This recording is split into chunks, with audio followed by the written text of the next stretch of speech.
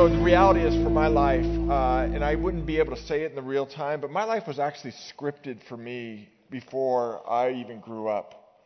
I grew up the son of a dad who lived through the Depression, and he was the son of Italian immigrants. And so he worked hard to get to where he was by the time I came into the world, and I was the youngest of his boys, and he had it set how my life was going to be. And so I lived through, in a good way, and I'm grateful for 12 years of parochial school. And then going to college, my dad and mom applied me to the university I went to. And they even chose my major. I was going to be a business major. I was going to marry an Italian woman, not just an Italian, a Sicilian, true Italian woman, just like my mama. And then I was going to go back to work for my father. He had a small company based out of Oakland. That was my life script. But then my freshman year in college, God intervened and handed me a new script.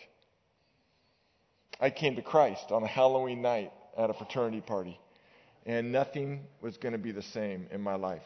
Jesus had a new script for me. So fast forward a year after that time, a year and a half, it's the summer of 1984, and I'm on a mission trip on the East Coast in the Jersey Shore. I'm with 70 other college students from all over the United States with a ministry it's called Cru now, but it was called Campus Crusade for Christ at the time. And we're, working and sharing our faith in a small beach town where a lot of people from Philly would come down for the summer. And Bill White, he was a junior at the University of Miami. He took me aside one day. He was on the project, and he said, "Hey, what are you going to do with your life?" I said, "Oh, man, I got it made. I'm going to go into business. I'm going to take over my dad's business. I'm going to be the chicken king of the Bay Area." My dad had a poultry company. He said, I'd have you consider something. I see some gifts in you that are rare and acute and strong. He goes, "Have you ever prayed about serving Christ vocationally?" I said, "No, I never have." He goes, "Why don't you consider it?" That night, I walked the beach of Wildwood, New Jersey. I'll remember it like it was yesterday. And I said, "God, did you speak through Bill White? Do you really want me to do something different?" I started dreaming. I couldn't believe I could be paid to have a quiet time. Fast forward 2 years. It's 1986. Another summer. This time I'm overseas. It's before the curtain fell, if you will, and I'm behind it in what was then one country called Yugoslavia. I'm on the Adriatic, like just 20 miles north of the border of Albania. And I'm sitting there looking, targeting college students from Yugoslavia. And this man comes up. We start a dialogue, and I say, "What do you do?" And he says, "Oh, I'm a reporter." I go, "Really? What do you report?" He goes, "I report truth." I go, "Oh, do I have some truth for you?" So we had Bibles made in their language, and I pulled out a Bible. I completely ignorantly, gave it to him, and I said, "Open up to the book of John." And I just was looking out of the beautiful Adriatic. I looked back at him, and Marco was just looking at this book. And he said, "What's this?" I said, "It's a Bible." Then he said, "What's a Bible?" I said, "Come on, it's the story of Jesus." And he said, "Who's Jesus?" And in 1987, that summer on that beach, I was the first human being to tell that man that God came to earth in the person of Jesus Christ and introduced him to Jesus Christ. And we spent weeks together sharing and growing and what have you. But I got to tell you, like a week later, I had a nightmare. And I woke up in the morning and I said, "God, did you just speak through my dream?" And I wrote in my journal. I could pull it out and show it to you today. "God, what else would I do with my life as long as there's Marcos in the world who've never heard your name?" Fast forward now, it's February.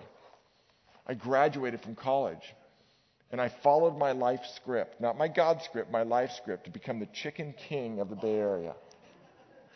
I'm working for my dad, and my dad was actually bummed. I took a week off between graduation and work, and he thought I was lazy. That's what happens when you live through the Depression. I'm in Dallas visiting a friend, and we walk into a church. And as we're walking into this church on an Easter morning, this verse is over the entryway to the church. Here's a trustworthy saying that deserves full acceptance. Christ Jesus came into the world to save sinners, of whom I'm the worst. And here's what the next line said, and it just stopped me in my tracks.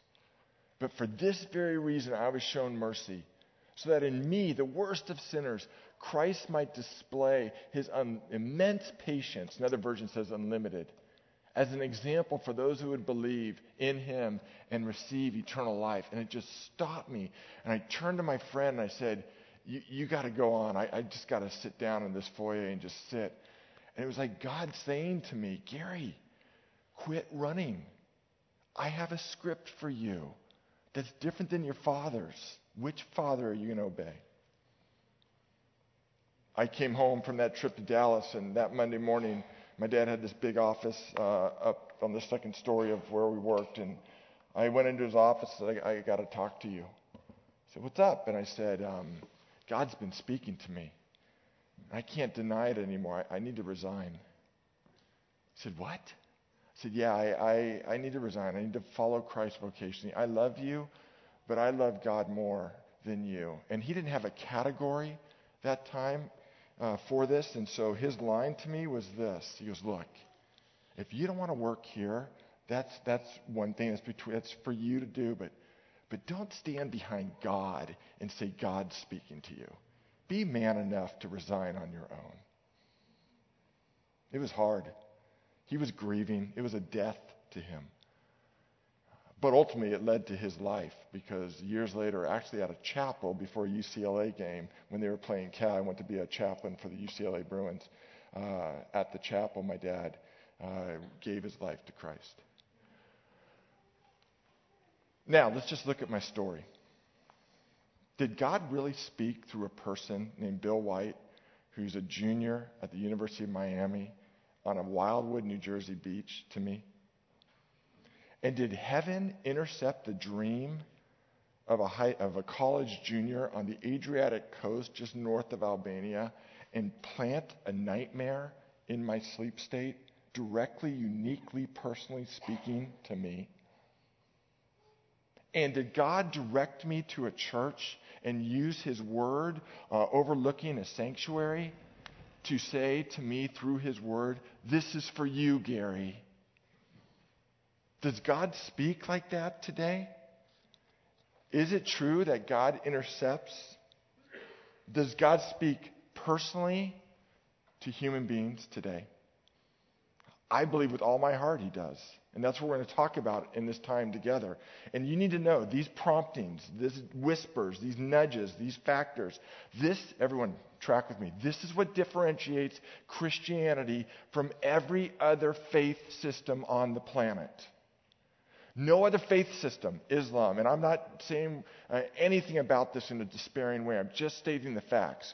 Islam, Confucianism, Hinduism, no other faith system displays a God who directly, personally, ongoingly speaks to human beings and has a dialogue with them. It's what sets us apart as followers of Christ.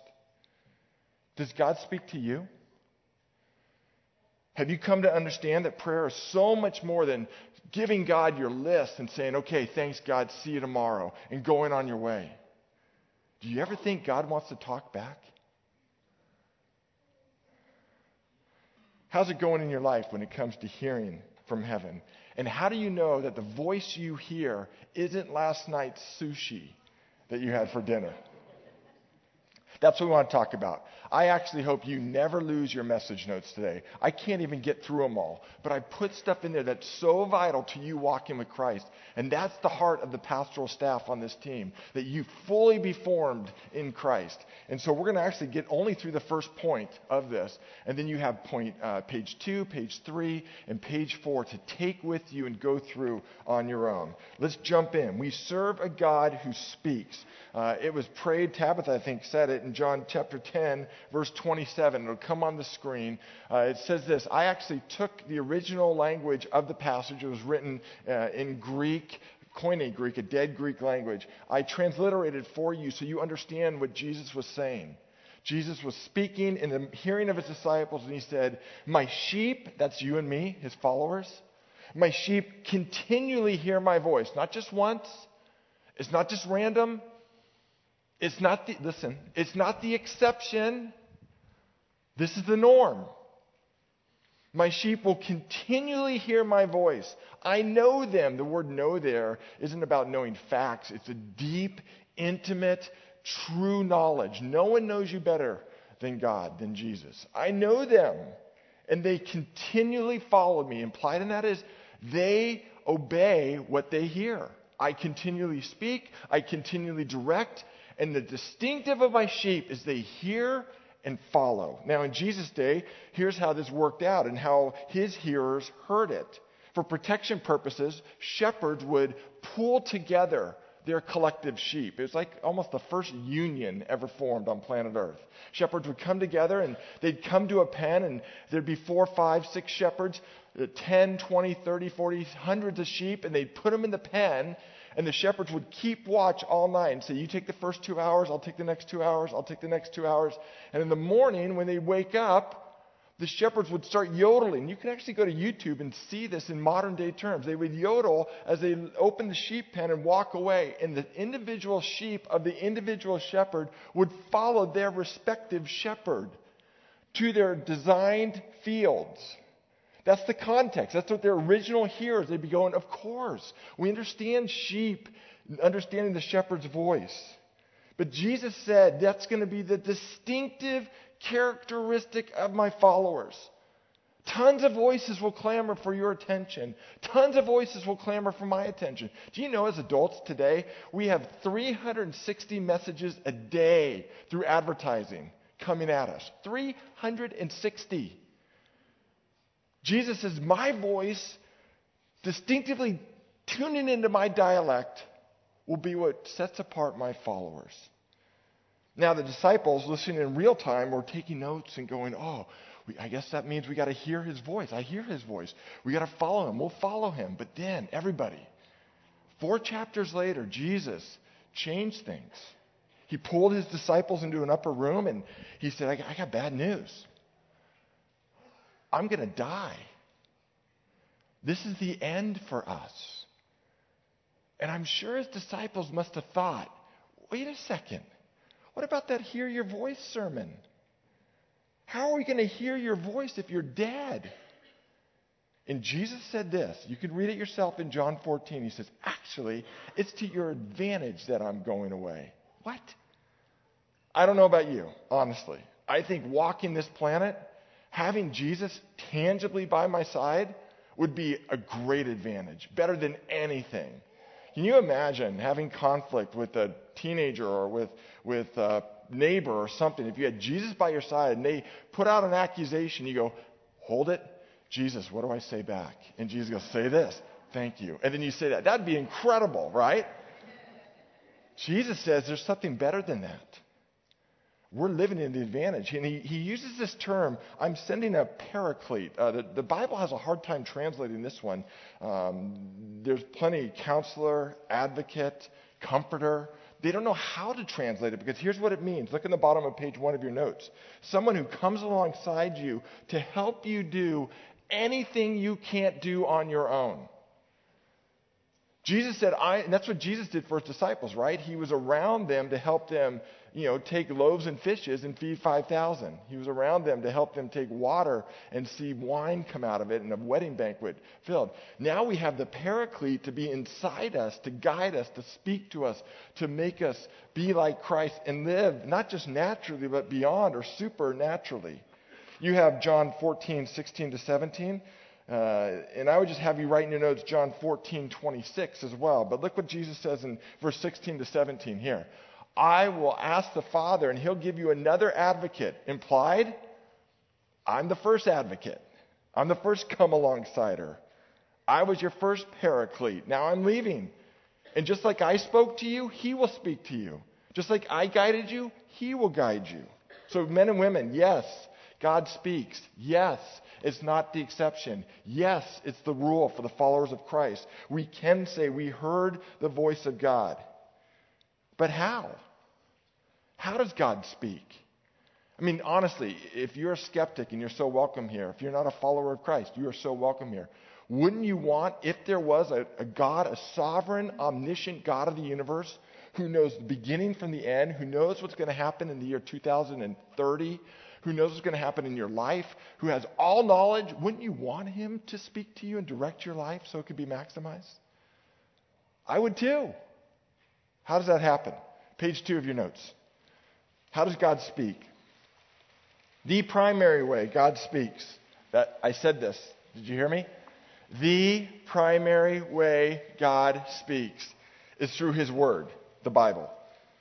2 Timothy chapter 3, verse 16. All scripture is God-breathed, and it's useful for teaching, rebuking, correcting, training in righteousness. The primary way God speaks is through his word. No wonder, as followers of Christ, by far, as being a pastor for, close to 30 years now, by far the biggest challenge I help men and women overcome is the challenge of getting in the Word of God. If I was the enemy, I would confuse that message too. I would busy the lives of followers of Christ. They don't have time for the Word. I'd make everything possible so they couldn't get time to hear God's primary voice, let alone follow it. I got to tell you, the best advice anyone ever gave me, you whittle it down. The best advice I ever got, sitting under the teaching of great men and women, was to it's just started with this, take 1% of the start of your day. Find a place, find a time, get your word, get a pen, get a notebook, and pray the prayer of Samuel in 1 Samuel. You want to write this verse down, 1 Samuel 3:10. It's so crazy to me that I say you'll want to write this down and you write it down. Like, thank you for trusting me that much. You know what 1 Samuel 3:10 says? Speak, Lord, your servant is listening. My life has changed, and I wouldn't have the credibility to stand before you if it wasn't for 30 years of that practice. Finding a place, finding a time, opening my Bible, opening my journal, asking God, speak, Lord, your servant is listening. Another guy calls it a chair. Find your chair. Watch this video. Came down to talk to me after a service, and he had just become a Christian. I had baptized him at the church, and he said, I just can't make time for a meeting with God. He said, you have no idea what it's like to commute downtown every day, and you live in a different world. I just can't fit that kind of thing into my life. And I remember looking at this young guy, hard-charging young guy, and I said, here's my experience, and I'm not, I'm only like 24 years old, so there it is. I said, I've always been able to make time for stuff I value. Just how my life works. If I value something, I'll make time to experience it. If I don't, I won't. And I'm making time for a meeting with God in my life. You do it any way you want. And he wasn't too happy with me that day, I don't think, and I didn't see him for a while. And then afterwards, I saw him many months later, and when he came down to talk to me, his countenance was different. He felt different. His conversation was different. And he invited Lynn and me. He and his wife invited Lynn and me to go over to their house for dinner. So we accepted. He lived right in the area. And so we go over to their house, and as we're kind of just having some appetizers beforehand, he takes me over to a rocking chair. And he says, you know how you challenged me to have a meeting with God and to make the time? He said, I love rocking chairs, so I bought a good one.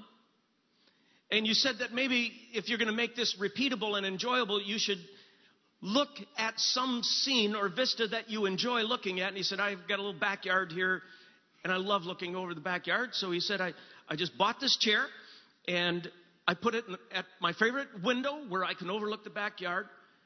And he said, I got up a half hour earlier, 15, 20 minutes, half hour earlier each day, the last several months. I sit in the chair, I have a cup of coffee, and he goes, I read God's word. I try to make sense of it. I ask him to speak to me by his word. Then I meditate on it, reflect it, apply it to my life. Then he said, I write some thoughts down in a journal and I pray. I pray that I will be more aware of his presence in my life. And I said, how's that going for you? And his wife jumped in and said, I'll tell you how it's going for him. He's a changed guy. What happens to him when he sits in that chair has changed him. He's more centered. He's a more gentle and loving man in our marriage and to our children. I was very impressed with this, that he could show me his chair, that he had taken the time, that he had fashioned a meeting with God that he looked forward to. Because he liked the chair, he liked the view, he liked the coffee. He was a morning guy. And he fell into this pattern. Many months later, I had coffee with him one time, and he said, I'm thinking about leaving my job in advertising.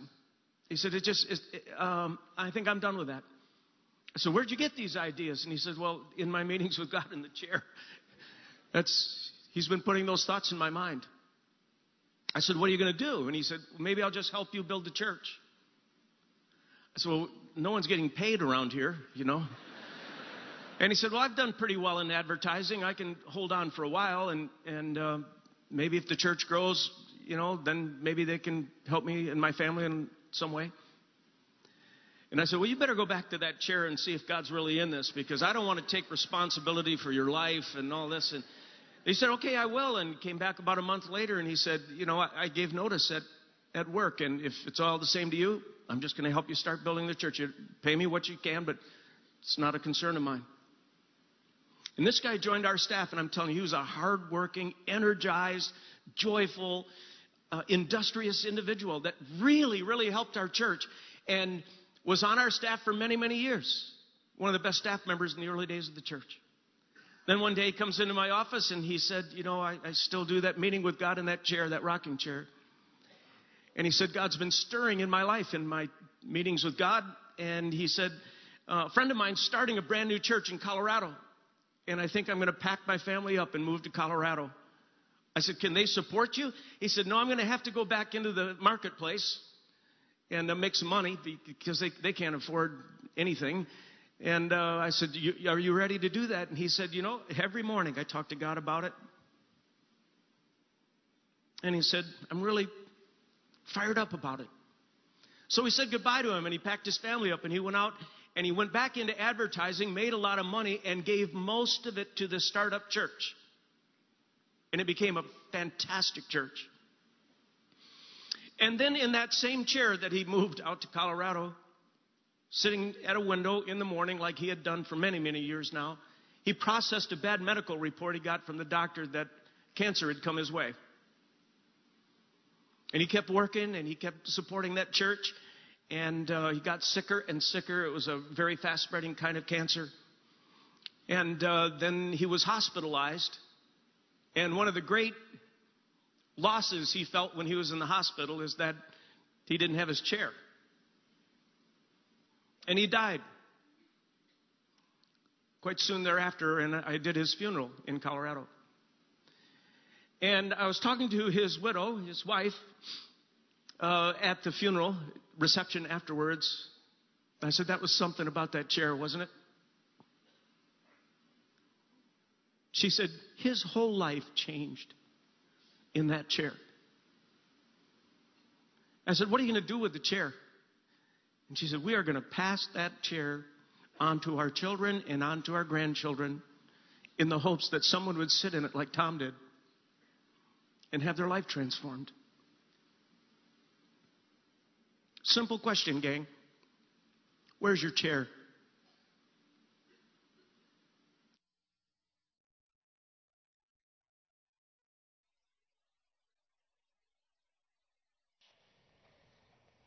Where's your chair?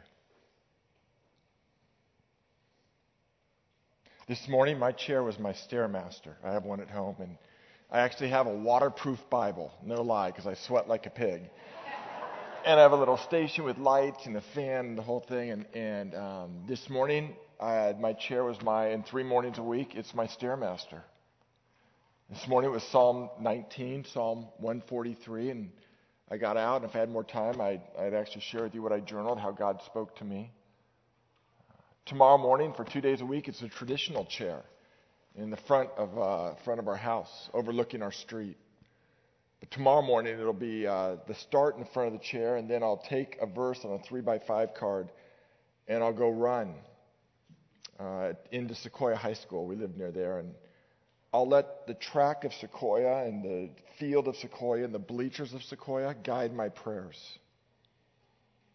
Sometimes my chair is Edgewood Park. I'll go in there really early or really late in the day when I have it all to myself, and I'll let the terrain of the park guide me in prayer. I'll worship going downhill.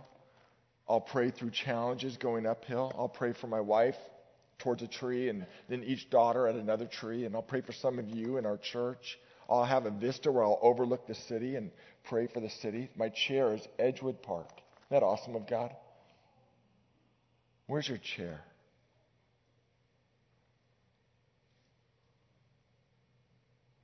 If you're not in the habit of that, can I encourage you, even challenge you? Challenge is actually in the word encourage, so I want to challenge you lovingly. If you're not in the habit, 1% of your day, 1%, and for the next 90 days, for the rest of 2016, you make a commitment, 14 minutes, 40 seconds, that's 1%.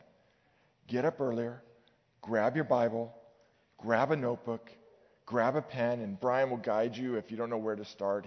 We have stuff for you. And pray the prayer of Samuel. Speak, Lord. Your servant is listening. And you see if things won't be different in the next 90 days. I just know how it's going to be for you. It's going to be so rich, you're going to take him through the day. And when you're in a doctor's office and get a diagnosis, or in a boss's office and get railed, because you do, or in that sales call and you're getting railed, because that's what happens in the sales call, you can say, Holy Spirit, Advocate, Paraclete, what are you saying to me in this? So I want you to know, God speaks primarily through his word. But now I want you to repeat something. I'll say the whole line. We're going to take it phrase by phrase as we wrap this sermon up. God speaks, here's the phrase. Don't repeat anything. Just soak this in. God speaks primarily through his word. God speaks outside his word. But God never speaks contrary to his word. We're going to take that line by line. You ready? You repeat after me. I'll say it, you say it. God speaks primarily through his word. God speaks outside his word. But God never speaks contrary to his word. No, never to his word. So if you see on the end of page 2 the other aspects how God speaks. God speaks through creation. Both natural creation, that was my chair for the last week of August, right there. I took that picture. Early in the morning at sunrise on the Oregon coast, that was my chair. There was times when I was before the greatest created art in the world, literally in Italy. And I just sat there and it soaked in, and I heard God's voice through creation. God speaks through people, like Bill White when I was a sophomore in college. God speaks through dreams and visions, not just nightmares, but directed dreams. I probably had 5 God dreams. I actually had a vivid dream about being the lead pastor of this church long before it happened. A direct, vivid dream. God speaks through circumstances. Here's the deal. God speaks. How do you know it's God and not the sushi you had the night before? That's what page 3 is all about. Guardrails, filters for you to put on that voice and to test it and see if it was really, confirm it from God. So as we close, I just want to put out some challenges there. Here's the first. Ask God to speak to you. If you don't know about this, ask God. He's a good, good Father. He won't condemn you. He won't belittle you. God wants to meet with you. God wants to speak with you. Ask him. And then I challenge you. I double dog challenge you. 1%. If you're not in the habit, pick a place, pick a chair, grab your Bible. If you don't know where to start, Brian's going to deal with that before you leave here. And for the next 90 days, pray the prayer of Samuel in 1 Samuel 3:10. Speak, Lord. Your servant is listening. Then for some of you, I just want to give voice to this. I'm going to pray. As I've been speaking, I know, because I've been in 2 services already. It's been crazy. As I've been speaking, God's been speaking to some of you. You know it. And today you're going, okay, that is the voice of God. I've got to follow it. Some of you, you're saying, God, best I know, has been asking me to forgive somebody. Best I know, God's asking me to serve in some area. Best I know, God's asking me to stop doing something that's betraying the character of Jesus. Best I know, God's asking me to start something new, and it scares me, but it would be life-giving for me. I want to affirm that as the voice of God, and I want to say, you just obey it. Put a stake in the ground and go, that is the voice of God. His sheep follow his voice. I'm going to follow in obedience. Don't leave without having a yes, Lord, obedient heart. Let's pray. Father, thank you for your voice. I thank you that you have not orphaned us. I thank you that we don't follow some angry God who's not intimate with us, who just wants to punish us. We serve a good, good Father who longs to meet with us, not just for 14 minutes and 40 seconds in the morning, but throughout our life, who goes alongside us as a paraclete, helping us do things we can never do on our own. Turn up the volume. Help us to slow down, to truly repent as your followers and slow down. God, there's never been a time more needed for your followers to follow you than in this time, where we just are serving in communities and a nation divided politically and ethnically, racially. When the spirit of the age of hate is prevailing, the time is now for the church to rise up, humbly, graciously, empowered by you, servant-hearted, and bring your kingdom. Can't do that without hearing your voice. So may it be. We pray this in Christ's name. Everybody said? Amen.